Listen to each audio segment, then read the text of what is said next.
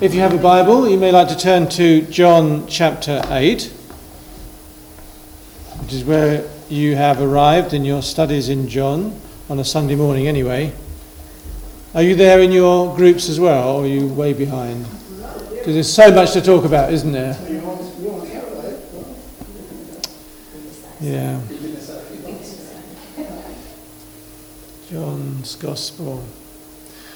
Father, we offer ourselves to you in worship. We sit at your feet and gaze at you, the one who has done such wonderful things for us, which we do not deserve and have contributed nothing towards, but we are the recipients of outrageous love and extraordinary grace and mercy that comes to us fresh and new every morning.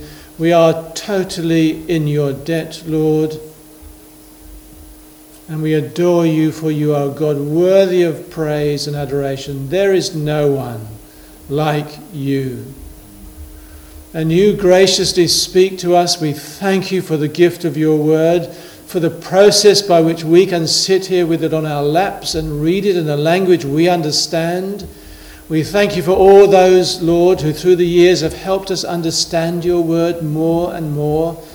And now we turn to you, Lord, and ask that your Holy Spirit, the inspirer of your word, who is with us now, a gift from you to us, will lead us into the truth that sets us free. In Jesus' name. So that we might live in the good of what we read, of what we hear, of what we understand, and of what your Holy Spirit will help us to obey. Thank you, Lord. We want to live to the praise of your glorious name. Amen. I'm reading from verse 31 and to the end of the chapter. I'll read the last verse of the previous section just to make the connection, or the last two verses. The one who sent me is with me. He has not left me alone, for I always do what pleases him, says Jesus. And even as he spoke, many put their faith in him. To the Jews who had believed him, Jesus said, "If you hold to my teaching, you are really my disciples. Then you will know the truth, and the truth will set you free." They answered him, "We are Abraham's descendants and have never been slaves of anyone. How can you say that we shall be set free?"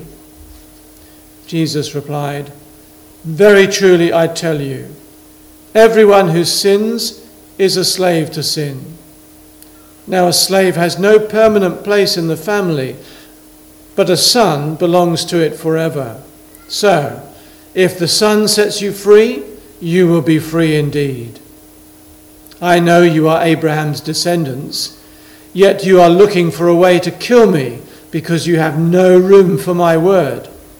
I am telling you what I have seen in my Father's presence, and you are doing what you have heard from your father." "Abraham is our father," they answered. "If you were Abraham's children," said Jesus, "then you would do what Abraham did. As it is, you're looking for a way to kill me, a man who has told you the truth that I heard from God. Abraham did not do such things. You are doing the works of your own father." "We are not illegitimate children," they protested. "The only father we have is God himself." Jesus said to them, "If God were your father, you would love me, for I came from God and now am here. I have not come on my own, but he sent me. Why is my language not clear to you? Because you are unable to hear what I say. You belong to your father, the devil, and you want to carry out your father's desires. He was a murderer from the beginning, not holding to the truth, for there is no truth in him. When he lies, he speaks his native language, for he is a liar and the father of lies. Yet because I tell the truth, you do not believe me. Can any of you prove me guilty of sin? If I'm telling the truth, why don't you believe me? Whoever belongs to God hears what God says. The reason you do not hear is that you do not belong to God." The Jews answered him, "Aren't we right in saying that you are a Samaritan and demon-possessed?" "I am not possessed by a demon," said Jesus, "but I honour my Father, and you dishonour me. I am not seeking glory for myself, but there is one who seeks it, and he is the judge. Very truly I tell you, whoever obeys my word will never see death." At this they exclaimed, "Now we know that you are demon-possessed. Abraham died, and so did the prophets. Yet you say that whoever obeys your word will never taste death. Are you greater than our father Abraham? He died, and so did the prophets. Who do you think you are?" Jesus replied, "If I glorify myself, my glory means nothing. My Father, whom you claim as your God, is the one who glorifies me. Though you do not know him, I know him. If I said I did not, I would be a liar like you. But I do know him and obey his word. Your father Abraham rejoiced at the thought of seeing my day. He saw it and was glad. You are not yet 50 years old, they said to him, and you have seen Abraham? Very truly I tell you, Jesus answered, before Abraham was born, I am. At this they picked up stones to stone him, but Jesus hid himself, slipping away from the temple grounds. In our family over the last 3 months we've had 3 funerals of elderly members. One was 99, one was 97 and one was 86. So they had good lives, didn't they? The 99-year-old really didn't want to see 100. She wasn't hanging on. She'd been hanging on since about 90, wanting to go and see the Lord. When you get to that sort of age, there's really only one thing in your mind, surely. What happens at death? Jesus says here, whoever obeys my word will never see death. Because at such a point of life, all the things that have occupied life up to that point seem to be unimportant, don't they? When you're perhaps limited, as one of those ladies was, to her own bed all day long, every day, other things become unimportant. Well, Jesus lays down exactly what it is that separates spurious faith from true faith, fickle disciples from true disciples. That's what all this is about. And remember, as we read it, of course you've read it many times before in your daily readings, in Sundays and so forth. You know the way the story goes. You know how these verses go on and where they're going to. The first people to read this, and they weren't readers, they were actually listeners. Someone was reading it aloud, had no idea what was coming. You sometimes have to read the Bible like that, as if you didn't know what was coming. It has a freshness about it then. I hope you do know what's coming, but if you can put that to one side. So, verse 30 says, even as he spoke, many put their faith in him. And John uses exactly the language that you would use for anyone who's coming to faith in Jesus and becoming a true disciple. And then he goes on, to the Jews who have believed in him. It's the same word that you would use as someone who truly believes in Jesus. We don't know where this is going if we don't know the story. But by verse 59, you know exactly where it's gone, don't you? These people who it says here put their faith in Jesus, these people who it says here believed in him, picked up stones to stone him. Are they true believers? Absolutely not. Absolutely not. And that's what Jesus is dealing with from verse 32 onwards. Because it sounds like a tough one, doesn't it? That these believe in him and he starts haranguing them almost. And you think, this is really odd. But Jesus never went to collect converts. He was not interested in gathering large numbers. A number of times he actually almost pushes people away. He doesn't push people away, but it's almost as if he does. He deliberately avoids big crowds. He doesn't do the things that people are expecting him to do. And that sometimes he actively discourages people from following him. You'll know the reference in chapter 9 of Luke, verse 57 onwards, where people say, I'll follow you, Lord. And he said, whoa, hang on a moment. And then says something that almost kind of ties their ankles together. And you're thinking, come on, Lord, if you want people to follow you, surely you'll take every volunteer. And he says, I don't want volunteers. I want people whose lives are changed. Because he's not looking for converts, he's looking for whole life disciples. People who are going to follow him right to the end. And this is why my stepmother at the age of 99 had for the last, 10 years at least, been longing to go home. To see, she knew where she was going. She had served the Lord for most of that very long life. A beautiful lady who just shone with the glory of God. Literally, her face used to shine with her love for Jesus, and she just was longing to go. Someone had pursued right to the end, and hers had been a tough life. She brought up 4 boys. That's pretty tough, isn't it? But there were lots of other things as well. She had seen difficulties, but she persevered to the end. So Jesus says to the Jews who believed him, he said, if you hold to my teaching, you are really my disciples. In chapter 15, he'll talk about abiding in me. If you don't abide in me, you'll produce nothing. But if you abide in me, it's the same idea. Holding on, persevering, keeping going. Taking hold of what Jesus has taught us and then living it out. We'll never understand everything. I say that to comfort myself as well as you. But when we get to see him, we'll know things face to face. But it's not a question of knowing everything. It's a question of doing what we know we do. I think it was... and his name's gone completely out of mind. Anyway, some guy said, it's not the bits of the Bible I don't understand that give me the problems. It's the bits of the Bible I do understand that give me the problems. So what we're talking about here is not a deeper understanding of the Scriptures. Hopefully that is coming. But it's understanding and obeying and persevering with what we do know. And what we do know is the basic things, isn't it? So it's the one who continues in the teaching of Jesus, who continues to hold on to it, to work it out, to live it out, persevering to the end, who will be truly free. So of course the Jews say, what? We belong to Abraham. We've never been slaves. Actually, they have, haven't they? Just about every major empire has had them in slavery at some point or other, haven't they? The Assyrians, the Babylonians, the Persians, the Medes, the Greeks, and now the Romans. They've been virtually in slavery for the last 500 years, almost without a break. But they're not talking about that. You see, when we talk about the gospel, and remember that John is writing about Jesus. Jesus is wanting to show people what the kingdom of God is like. He's not come to tell us nice stories. He's not even come just to do nice things and make life comfortable for us. He comes to show us what the kingdom of God is like and invite us to join the kingdom of God.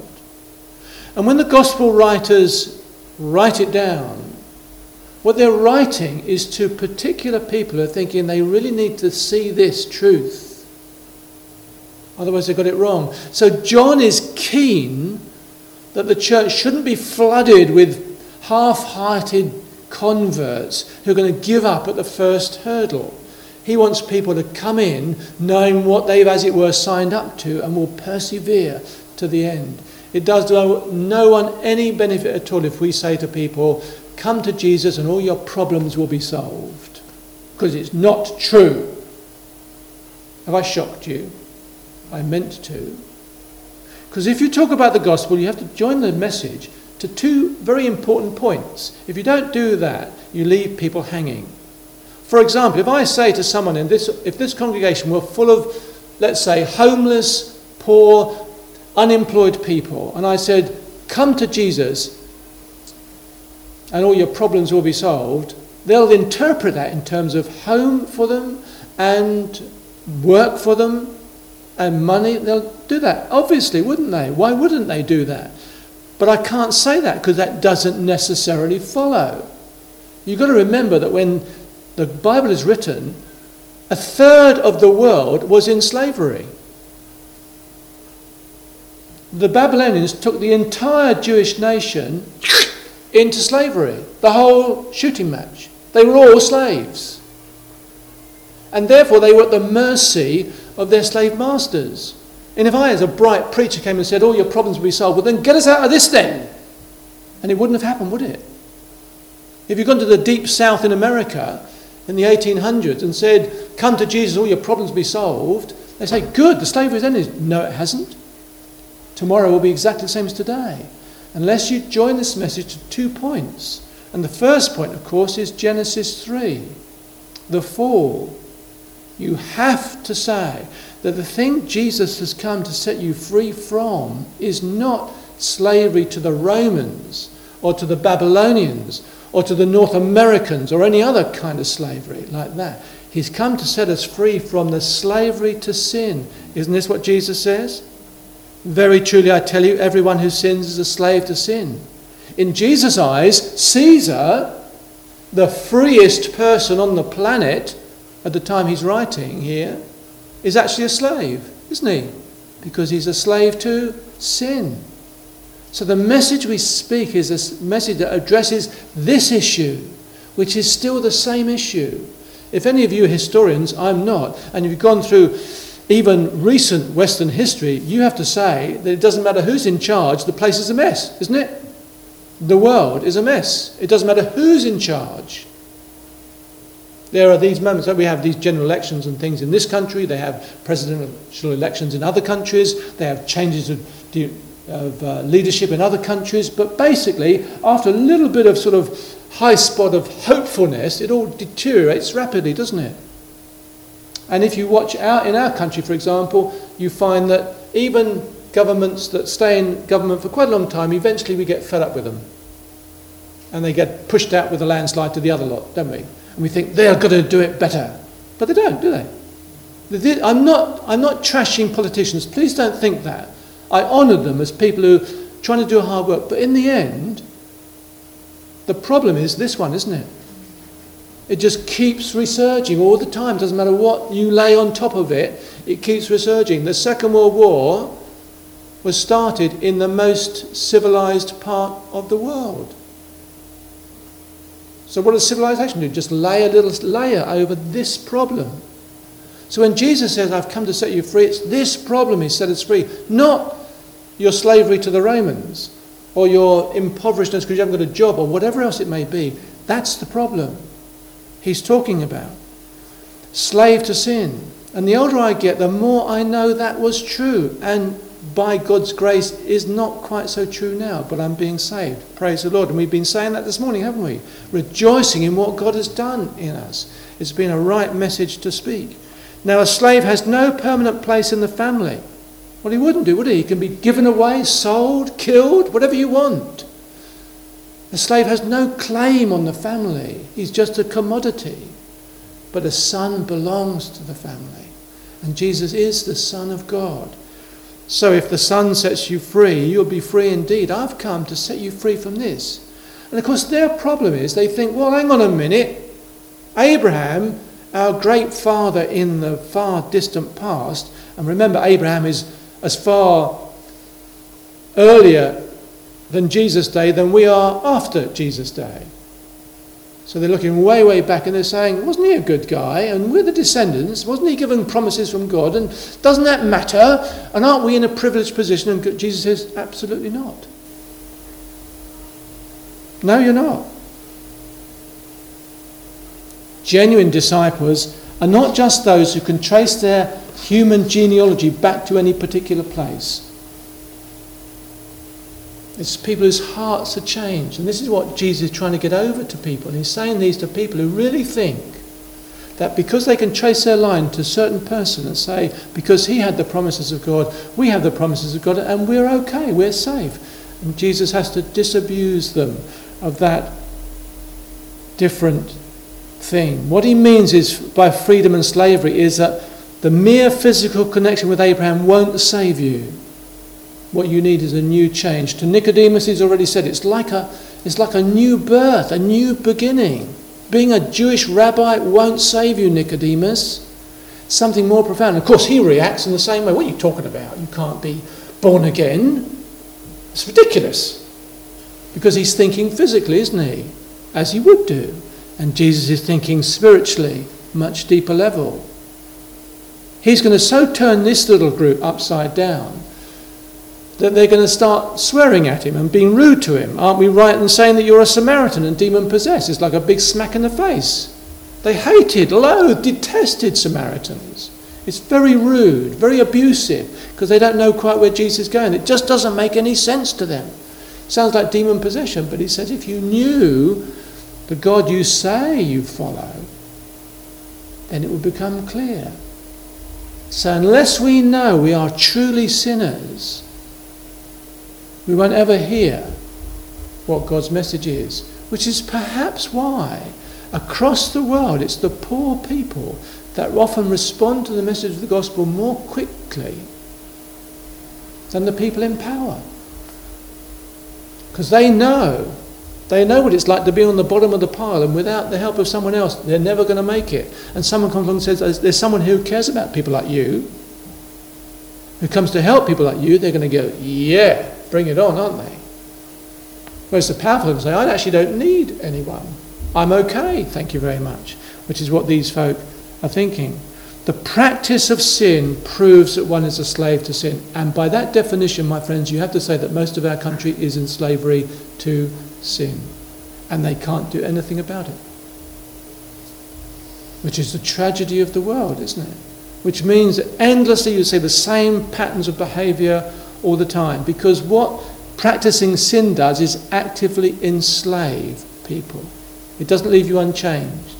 Eventually, I think there are little glimmers now of even our country is realising that some of the things we've encouraged people to do actually enslave them.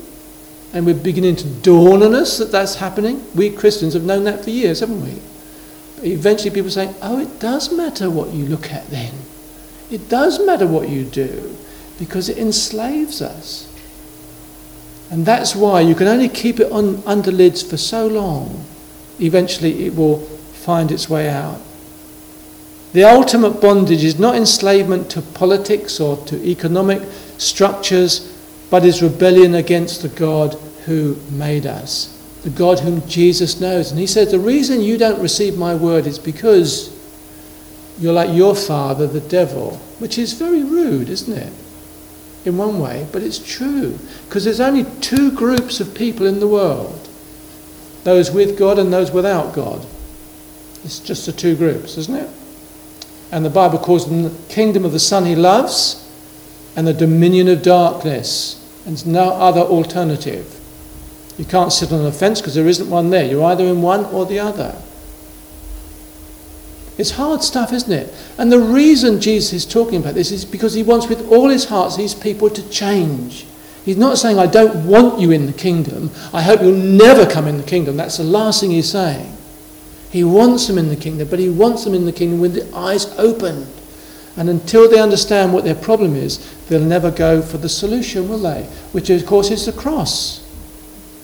This is where the message must always connect. From the fall to the cross. The cross solves this problem.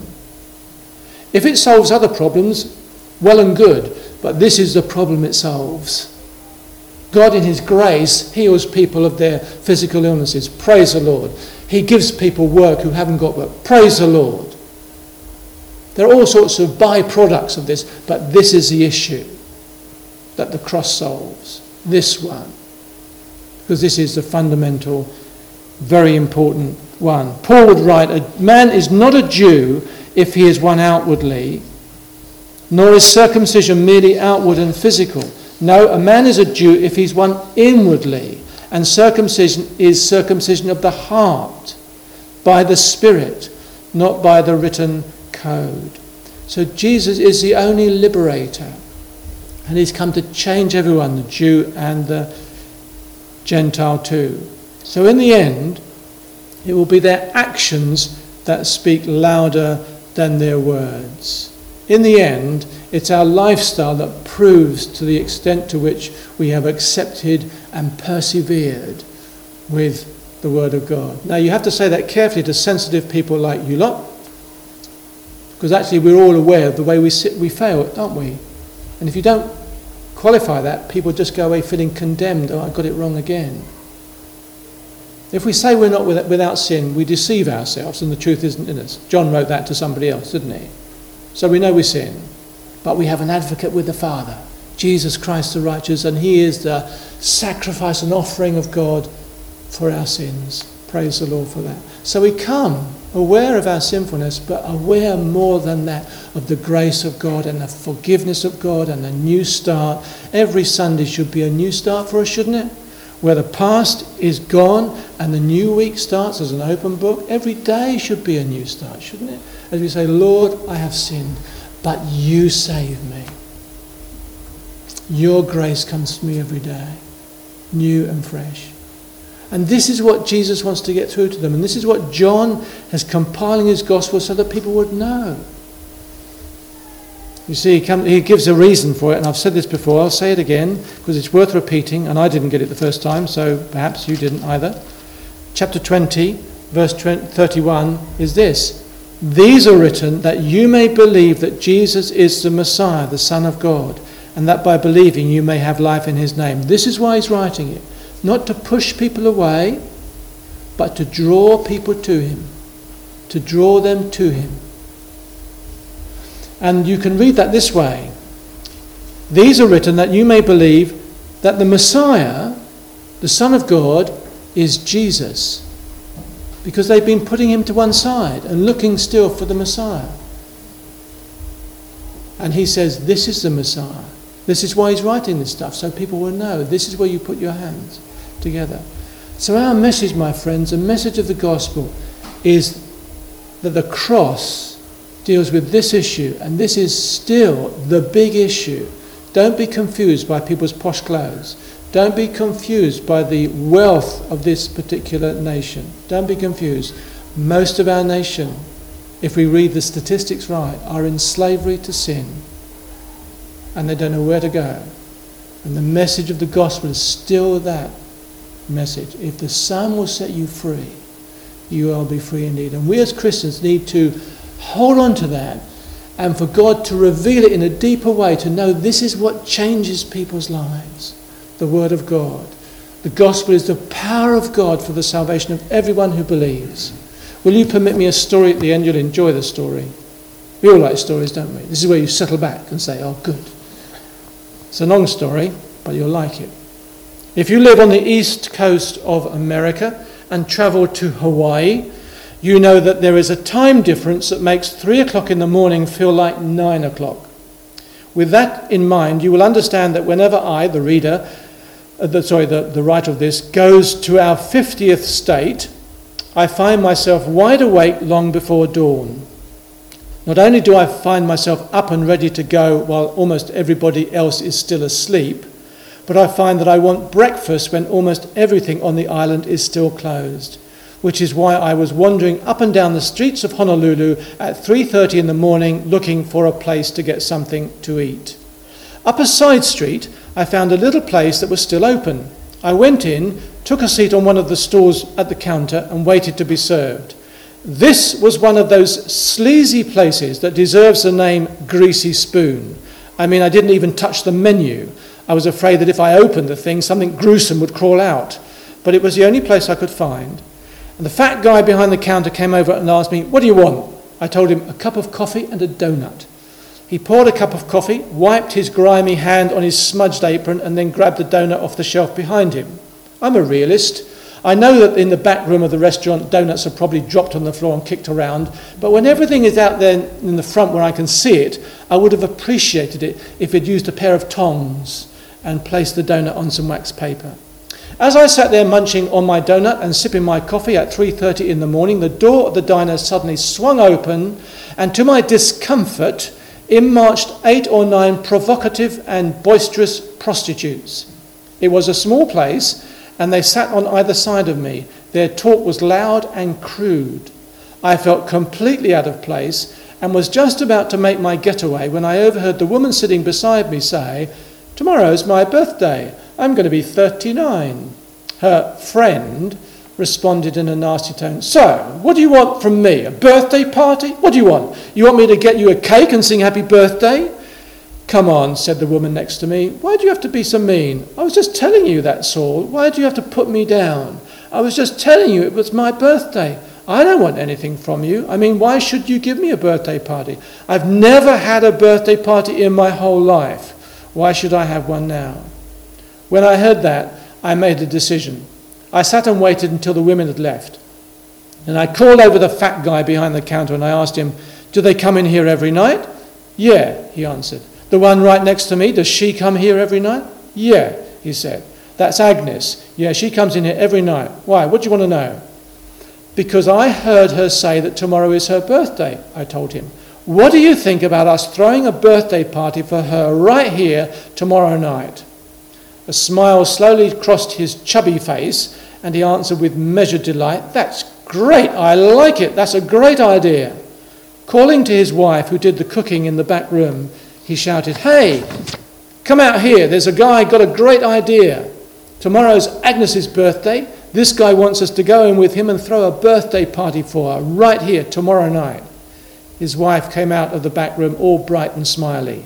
She said, "That's wonderful. You know, Agnes is one of those people who are really nice and kind, and no one ever does anything nice and kind for her." "Look," I told them, "if it's okay with you, I'll get back here tomorrow morning about 2:30 and decorate the place. I'll even get a birthday cake." "No way," said Harry, for that was his name. "The birthday cake's my thing. I'll make the cake."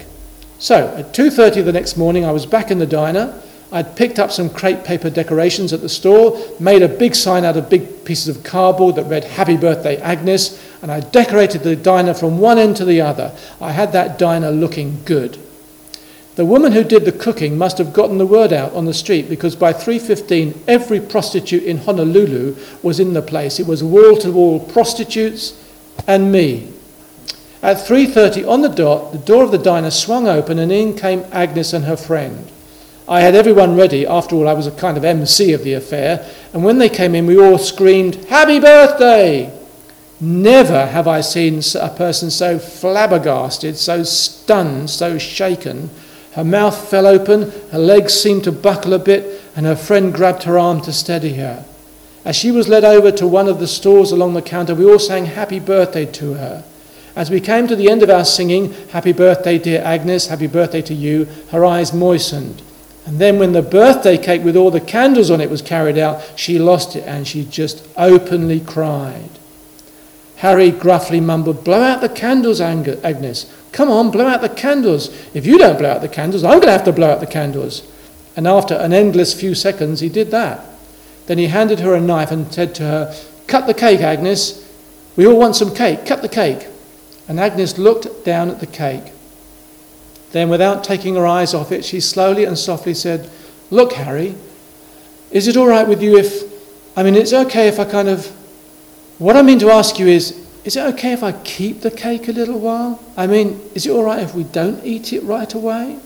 Harry shrugged and answered, "Sure, it's okay. If you want to keep the cake, keep the cake. Take it home if you want to." "Can I?" she asked.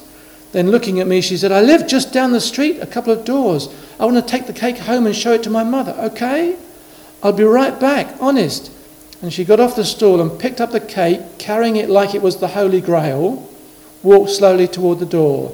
And as we all stood there motionless, she left. And when the door closed, there was a stunned silence in the place. So not knowing what else to do, I broke the silence by saying, "What do you say we pray?" Looking back now, it seems more than strange that a sociologist to be leading a prayer meeting with a bunch of prostitutes in a diner in Honolulu at 3:30 in the morning, but it just felt like the right thing to do.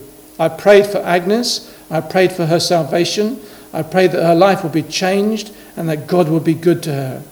And when I finished, Harry leaned on the counter and he said, "Hey, you never told me you were a preacher. What kind of church do you belong to?" In one of those moments when just the right words came, I answered, "I belong to a church that throws birthday parties for whores at 3:30 in the morning."